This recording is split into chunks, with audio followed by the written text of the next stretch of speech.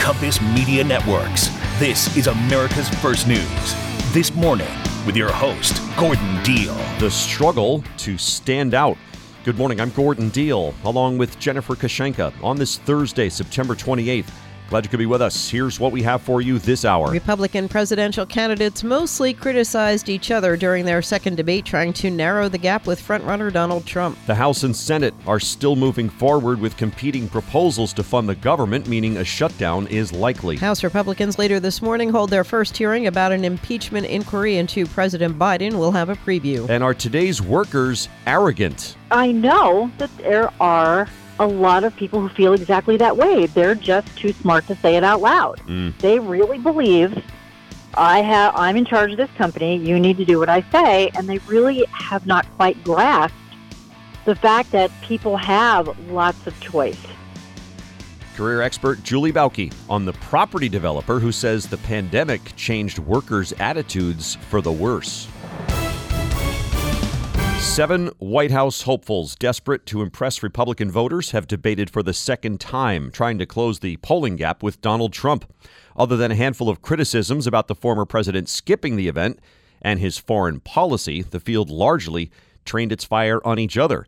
Former New Jersey Governor Chris Christie. You're not here tonight because you're afraid of being on the stage and defending your record. You're ducking these things. And let me tell you what's going to happen. You keep doing that, no one up here is going to call you Donald Trump anymore. We're going to call you Donald Duck. Entrepreneur Vivek Ramaswamy on his policies. Militarize the southern border, stop funding sanctuary cities, and end foreign aid to Mexico and Central America to end the incentives to come across. North Dakota Governor Doug Burgum wants less government. Every time the federal government's involved, whether it's higher education, healthcare, or now the auto industry, things get more expensive and less competitive. As the debate concluded, moderators asked them to vote a candidate off the island.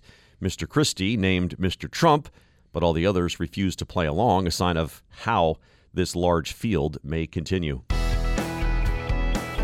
It's beginning to look a lot like shutdown. House Speaker Kevin McCarthy has given a thumbs down to a bipartisan short-term funding bill from the Senate. He prefers a House Republican plan driven by conservatives, but a plan has to be in place by Saturday night, or the government runs out of money to fully operate beginning on Sunday. Why don't you sit down in a meeting? Why aren't you serious about making sure government doesn't shut down? The first thing I would do, I would sit down with us. I want to sit down with the president to secure that border. California Democrat Pete Aguilar. We're exactly 3 days away from an extreme Republican shutdown. That means 7 million women and children would go without food assistance because of this Republican extremism. Both the House and Senate are moving ahead with their own stopgap proposals. Each plan is considered a non-starter in the other chamber because of sharp differences on spending levels, Ukraine, and border security. Mr. McCarthy is essentially negotiating with his own conference and the Democratic-controlled Senate. House Republicans today hold their first public hearing in their impeachment inquiry into President Biden. The hearing before the House Oversight Committee will start at 10 a.m. Committee Chair James Comer of Kentucky says they'll present findings from months of GOP-led investigations with the overall goal of explaining why an inquiry is warranted. He claims House Republicans have uncovered an overwhelming amount of evidence showing President Biden abused his public office for his family's financial gain.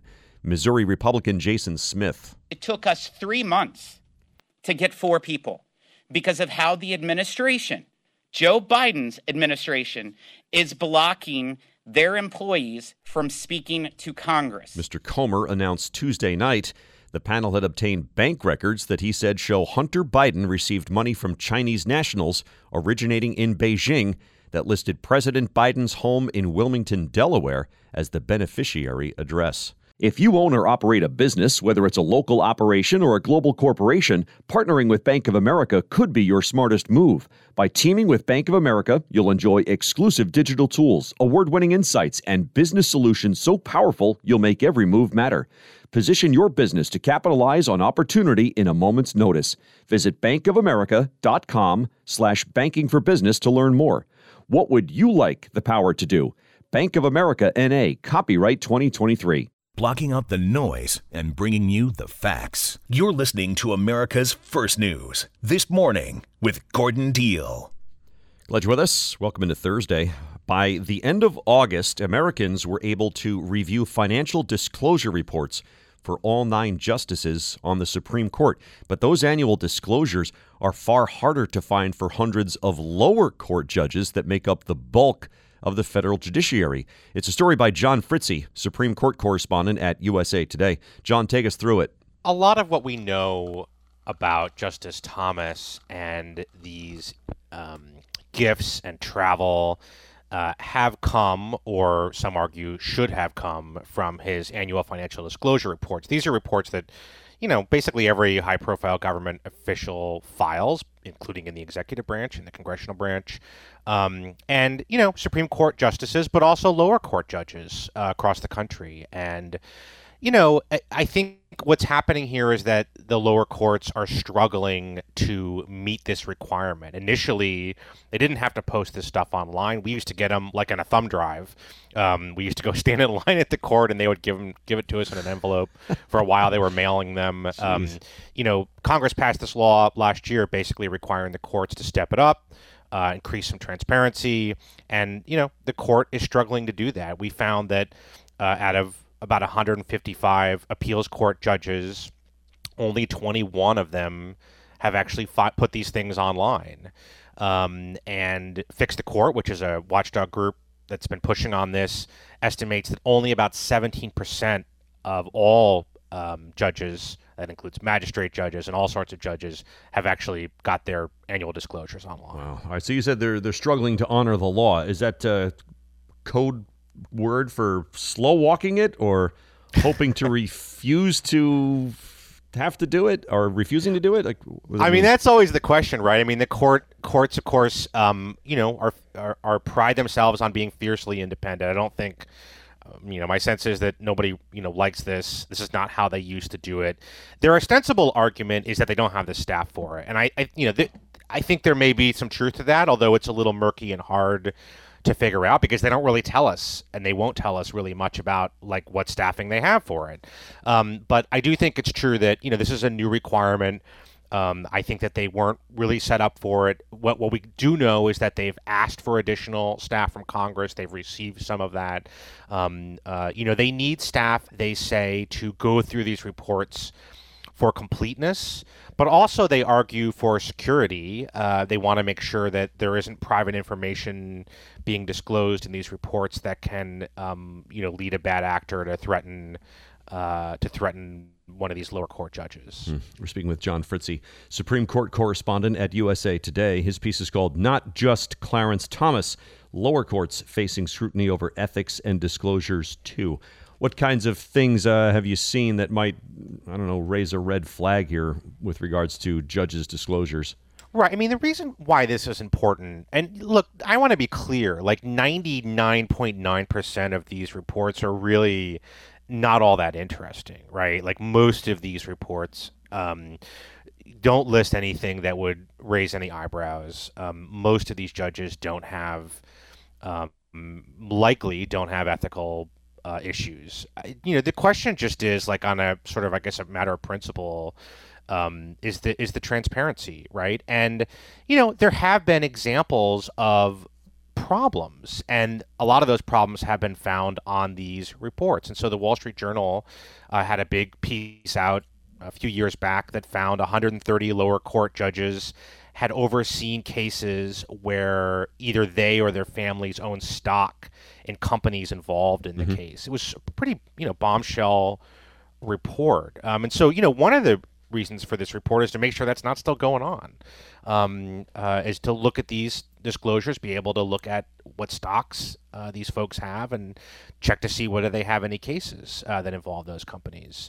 There was also an interesting story earlier this year about the judge in Texas, the federal judge in Texas, who's at the center of the mifepristone case. This is Matthew Kacsmaryk. And there was a story about how he had concealed one of his stocks. He has a large stock holding, at least $5 million, and he declined to say what company that was, which is pretty unusual. He has said that he got that cleared with court officials and that there was a reason for it. But, without being able to see what it is, it's sort of hard to assess what that reason is. Thanks, John. John Fritzy, Supreme Court correspondent at USA Today. 20 minutes after the hour on This Morning, here's Jennifer Kashenka. And now, the 3 big things you need to know. Number 1. The 7 candidates on stage for last night's second presidential debate went after President Biden, one another, and the absent GOP frontrunner. The at times chaotic event featured issues such as immigration, economics, and abortion. The candidates tried to have it both ways when asked about the UAW strike. They deflected blame to Biden and refused to say whether they explicitly took the side of the workers over the automakers. Tim Scott on the UAW's demands. One of the challenges that we have in the current negotiations is that they want 4-day French work weeks, but more money. They want more benefits, working fewer hours. That is simply not going to stand. Former President Trump, who skipped the debate, held an event yesterday at an auto supplier in the Detroit area. Number 2. As the Senate marches ahead with a bipartisan approach to prevent a government shutdown, House Speaker Kevin McCarthy is back to square one, asking his hard-right Republicans to do what they have said they would never do, approve their own temporary House measure to keep the government open. McCarthy placed blame for a likely shutdown on President Biden. If he wants to sit and hide in the White House and put the government into a shutdown, that's on him. But that's the wrong thing to do. Pressed on how he would pass a partisan Republican spending plan that even his own right flank doesn't want, McCarthy had few answers. Number 3. A federal judge has declined to recuse herself from Donald Trump's prosecution on charges he conspired to remain in power following his 2020 election loss, rejecting the former president's argument that her past critical statements about the January 6, 2021 attack on the Capitol created the appearance of bias. Trump's defense lawyers had asked Judge Tanya Chutkan to step away from the case. In a 20-page opinion, Chutkan said her past statements weren't disqualifying and that legal precedent suggested she should not step aside. When it comes to student satisfaction with the college party scene, Indiana University of Pennsylvania comes out on top, according to a survey conducted for the Wall Street Journal. Not only did the small rural IUP get the highest marks in the fun category, but students at 2 Christian schools ranked their schools' party scenes more favorably than those attending large public universities. Texas Christian University, Birmingham Southern College, James Madison University, and Tarleton State University in Texas round out the top 5 party schools. Wow, quick little research there on Birmingham Southern College, all that partying. Yeah. They barely stayed open. Like they needed an emergency loan to stay open in time for the fall. Wow. Thank you, Jen. Thanks for being with us. A property developer in Australia says the unemployment rate needs to rise by up to 50% to address what he calls arrogance among some workers. In-depth analysis from career expert Julie Bauke, known as Julie on the Job. Julie, your reaction to his remarks? Yeah, so he's a multi-million, billion-dollar, several billion-dollar net worth Australian developer. And when I read that, my first thought was, ooh, he said the quiet part out loud, because I know that he's not the only person who thinks this way. Yeah. Which is, people need to get their heads out of their butts and come in the office and get back to work. And the way he said it was, he said a lot of very incendiary things, which was things like the worker needs to remember who works for who. We need some pain. We need the unemployment rate to double so that people stop being so arrogant and get back to work. And this is the same guy who said if millennials would quit buying avocado toast, they would be much better off. These sort of really, really, really tone-deaf, let them eat cake kind of things that, it was just, I read it and I'm like, ooh, cringe. And he got a lot of pushback. But I know that there are a lot of people who feel exactly that way. They're just too smart to say it out loud. They really believe, I'm in charge of this company, you need to do what I say, and they really have not quite grasped the fact that people have lots of choice.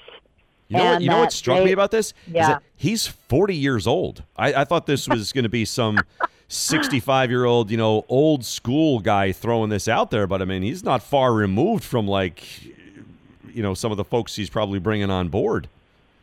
Yeah, and the business season, I think he's in real estate development, kind of financial, kind of portfolio management. That's a pretty conservative industry anyway. And so I would imagine if you went to Wall Street, you would find some 40-year-olds who have really adopted that sort of way of leading too.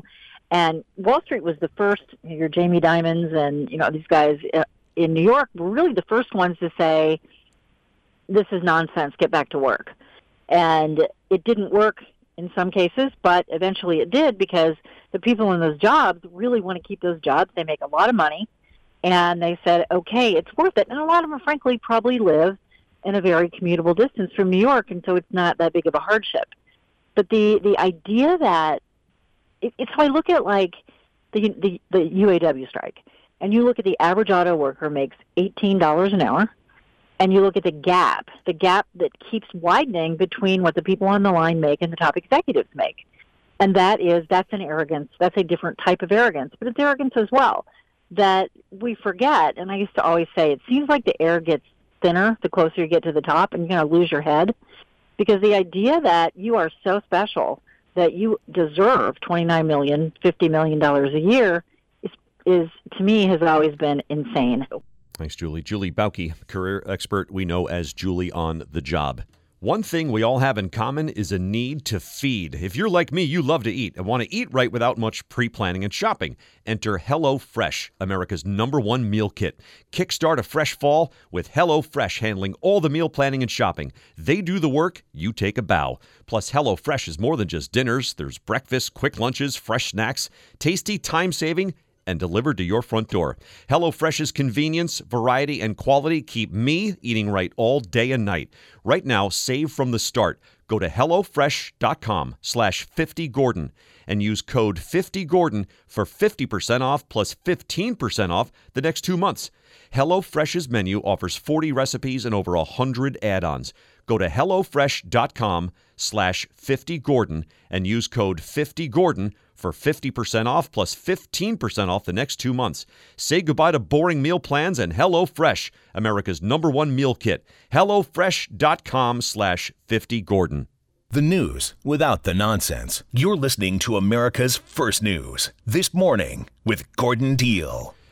Thanks for being with us. Welcome into Thursday, September 28. Gordon Deal, Jennifer Kashenka, some of our top stories and headlines. Republican presidential candidates debate for the second time. Still no agreement on funding the government beyond Saturday. First hearing today into a Biden impeachment inquiry. The New York Times says Chinese hackers stole 60,000 emails from the State Department during a breach in July. No more shorts and hoodies for Pennsylvania Democratic Senator John Fetterman. The Senate has passed a formal dress code. Packers and Lions in Thursday night football, and the funeral home for sale outside Boston. That story in about 20 minutes. This portion of the program is brought to you by Dell. Now your ideas don't have to wait. Dell Technologies and Intel are pushing what technology can do, so great ideas can happen right now. Find out how to bring your ideas to life at Dell.com/welcome to now. Advocates and attorneys who work with student loan borrowers who have defaulted on their debt worry that in the fall of 2024, after a year-long grace period following the end of the payment pause, millions of borrowers will be thrown into the debt collection system. That's even though Biden administration officials have criticized the government's approach to defaulted student loan borrowers and promised them a fresh start. More from Jillian Berman, personal finance reporter at MarketWatch. Jillian, what are we looking at? Yeah, so student loan borrowers who default on their debt face some of the harshest consequences in the student loan system. So they can have their Social Security checks seized and tax refunds seized to repay the debt. And while there is a 1-year grace period from when student loan payments resume to, between when student loan payments resume and when those kinds of consequences follow, advocates are worried that, the government hasn't done much to sort of change that system and make it less punitive. Wow. All right, so before we perhaps revisit that, there was a line in your story where you said, in theory, there should never be student loan defaults. What do you mean by in theory? So the federal government offers a lot of generous repayment programs, and the idea is that you can pay back your debt as a percentage of your income if you're struggling financially and paying it off in sort of a 10-year period like you would a mortgage. If those monthly payments are too high for you, there are programs that can help you make affordable payments. The problem is they can be hard to access. Borrowers have reported, having trouble accessing those, asking their servicers for help to put them on those and not getting on them, or they may not even know about them. And so these are programs that are supposed to protect borrowers from default in cases of economic hardship, and sometimes they just don't because of sort of flaws in the system. Wow. Insufficient communication. Yeah, so insufficient communication is one issue. A lot of borrowers who are at risk of defaulting on their student loans are sort of the least online, is maybe a good way of putting it. So a lot of times they're older. They may, work they may work multiple jobs, be caring for kids, things like that. And so they don't have the time to, sit on the phone or, research everything online and kind of get access to the programs they need. A lot of times, too, borrowers who default on their student loans from decades ago, and they may just forget about them or, not even realize they ever had them and until it comes back in the form of having their Social Security check taken. Ooh. We're speaking with Jillian Berman, Deputy Enterprise Editor at MarketWatch. Her story is called Student Loan Payments Are About to Resume. Defaults are expected to follow. Explain the anecdote regarding Jennifer Booth, this woman in your story. That really captures, I think, a lot of what's the most critical here. Yeah, so Jennifer, she took out a student loan when she was 57 to go back to school. She went to a public college. She fell behind on the loan. She eventually defaulted. The loan ballooned. She ended up owing nearly almost 3 times as much as she borrowed initially. Plus, she had some debt that she borrowed to pay for her daughter's college. And so, she was dealing with the tough consequences of that. Her Social Security check was garnished, and she really relied on that money because she has raised her 15-year-old grandson, and so she uses that money and other resources to kind of make sure they have what they need. So, when her check was being garnished, that really freaked her out. And eventually, she was able to get some help and enroll in one of these repayment plans that I mentioned with the help of a lawyer. But, not everybody can get to a lawyer, and sort of without that help, they could be at risk of facing those same consequences. Boy. All right. So, I don't know, given the nature of the economy today, are there certain expectations in the months ahead about borrowers going into default? So, like I mentioned before, the government has created this kind of on-ramp, that's what they're calling it, for the first year that payments resume. So, this goes until fall 2024. And during that time, borrowers won't face the harshest consequences of defaults. So we won't really see kind of the impact for that whole year. Borrowers who are in default before the pandemic have the opportunity to sort of take the steps necessary without any penalties during this period to become current on their loans through a program called Fresh Start. But they do have to take action. And, sort of what advocates and attorneys who work with borrowers are worried about is that they won't take action. Like I said, we know that this group of borrowers can sometimes be hard to reach. Thanks, Jillian. Jillian Berman, Deputy Enterprise Editor at MarketWatch. Thanks for spending time with us. Welcome into Friday Eve. It is time now for the Mic Drop with this morning's Mike Gavin. Good morning. Well, it's always a good day when we have food news to talk about, so let's dive right into it. It's long been rumored, but now appears to be true. If you roll through your McDonald's drive-thru at precisely 10:35 a.m., you could score yourself the secret McBrunch burger. Today.com says there have been rumblings for years about the off-menu burger, and the intrigue shot up recently when a food TikToker named Tommy Winkler decided to try it for himself, posting a video of him pulling up to the ordering screen at 10:35 and ordering a McBrunch burger. After some confusion among the workers, he is told they'll make it for him. Winkler gets a burger featuring 2 cheeseburger patties, bacon, hash browns, and eggs in a sesame seed bun, which cost him about $5. He immediately devoured the burger and gave it a thumbs up. Rumors of the McBrunch go back at least a decade when Consumerist.com reported about the mashup of the McDouble and Egg McMuffin, dubbing it the Mc-1035. Wow. Yeah. Right at that time? I guess so. I guess maybe not exactly a 10:35 you have to get there. I guess the idea is that it's right between breakfast and lunch, so they have both sets of food made, right? Yep. They still have breakfast on the being made, and then they're getting the lunch ready. So they have all that food available to them and can kind of mash up really anything you want at that time of the morning. That's remarkable. Yeah. I mean, it sounds pretty good. It sounds unbelievable. Yeah. It's something that I most definitely will have to try. You get 2 cheeseburger patties. Yes. Plus you get the bacon, hash browns, and eggs. Yes. All on that same bun. I mean, the hash browns are the key. The hash browns mixed with the burger, I want to know what that tastes like. That's breathtaking. Yes. We'll have to come back on a Monday and report back how we did on that. And the shockwaves have continued all this week in the aftermath of Taylor Swift's appearance at the Kansas City Chiefs game this past weekend.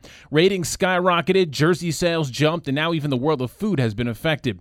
As Swifties dissected every second of Taylor's time at Arrowhead Stadium, it was noted by a popular fan account on social media that the pop star appeared to be eating, quote, a piece of chicken with ketchup and seemingly ranch. Jokes have been flying since about seemingly ranch. Users made seemingly ranch friendship bracelets, and other sports teams like the New York Mets and San Jose Sharks invited Swift to their venues to enjoy some chicken tendies with ketchup and seemingly ranch. It's even seeped into the business world, with Kraft Heinz announcing a new limited-time condiment called, you guessed it, ketchup and seemingly ranch.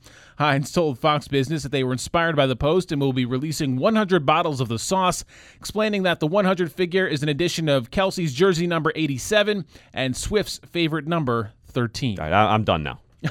I'm done. Now you're out? No, it's just like enough of Travis Kelce and Taylor Swift. Oh, I see. Saw you at the game Sunday. Terrific. Everybody seemed happy. Yeah, I hate to break it to you. She's coming to our neck of the woods this weekend for the Jets game. It's true. They're going to be playing the Jets. You know for a fact she's going to be there? Is that what you're saying? They're saying that is going to be happening. That's very sources say? Very strong rumors that she's going to be there this weekend. All right, clear out. I got the Monday night game. The Giants and Seahawks. Yes. Thanks, Mike. Did you know traditional bed sheets harbor as much bacteria as a toilet seat? The germs in your sheets can cause acne, allergies, stuffy noses, and other gross ailments. Fears, though, that you can put to bed with Miracle Made bed sheets. Miracle Made uses silver-infused fabrics inspired by NASA that are thermoregulating to keep you at a perfect temperature all night. Miracle Made is self-cleaning, self-cooling, luxurious, eco-friendly bedding designed to protect your skin for more restorative rest. My wife and I love them. Now, my listeners can have a clean night's sleep while saving over 40% and sleep cool all summer and warm all winter. The website, trymiracle.com/Gordon. Claim your free 3-piece towel set and save over 40% at checkout. Miracle Made products are backed with a 30-day money-back guarantee. Again, the website, trymiracle.com/Gordon. trymiracle.com/Gordon to save big. You can sleep cool, comfy, and clean. Miracle Made bedding, NASA inspired for out-of-this-world comfort. Sleep clean with Miracle. Thanks for being with us. U.S. government services would be disrupted and hundreds of thousands of federal workers would be furloughed without pay if Congress fails to provide funding for the fiscal year starting Sunday. Workers deemed essential would remain on the job, but without pay. Reuters has a guide to what would stay open and what would shut down. The 2 million U.S. military personnel would remain at their posts, but roughly half of the Pentagon's civilian employees would be furloughed. Social Security would continue to issue retirement and disability benefits, and payments would continue under Medicare and Medicaid health care programs. Military veterans benefits would also continue. And even though they're responsible for the shutdown, members of Congress will continue to collect paychecks. Staffers do not get paid, though those deemed essential would be required to work. 8 minutes in front of the hour on This Morning. Once again, here's Jennifer Kushenka. And now, the 3 big things you need to know. Number 1. The second GOP presidential debate was full of arguments and one-liners, but none of the candidates articulated a clear case why they should be the front runner instead of Donald Trump. 7 hopefuls appeared desperate to make an impact before the GOP electorate further solidifies behind Trump, but behind a handful of criticisms about the former president skipping the event and his foreign policy, the field largely trained its fire on each other. Nikki Haley with a zinger against Vivek Ramaswamy about TikTok. TikTok is one of the most dangerous social media apps that we could have. And what you've got, I honestly, every time I hear you, I feel a little bit dumber for what you say.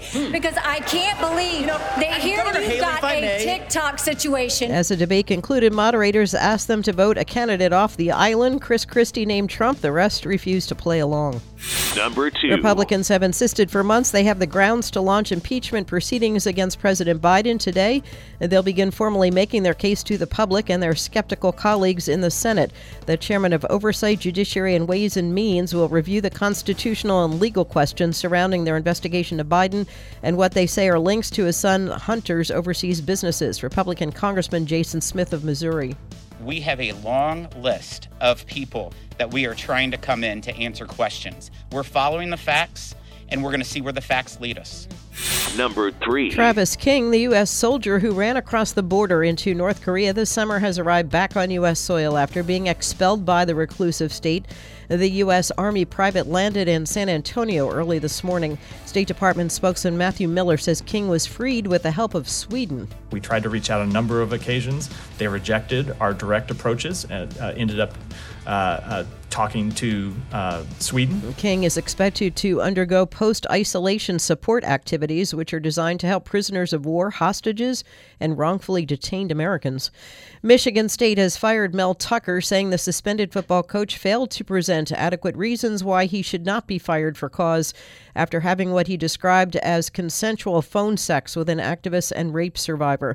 The school said it terminated what's left of Tucker's $95 million 10-year contract for acknowledging actions that subjected the institution to ridicule, breaching his contract, and moral turpitude. Wow. All right. Thank you, Jen. How would you feel about living in a former funeral home? A nearly 2-century-old funeral home with rooms gutted and waiting for you is on the market in Massachusetts. The Turgeon Funeral Home, built in 1850, rests on a plot at 56 Main Street in the small town of Millbury, about 45 minutes west of Boston.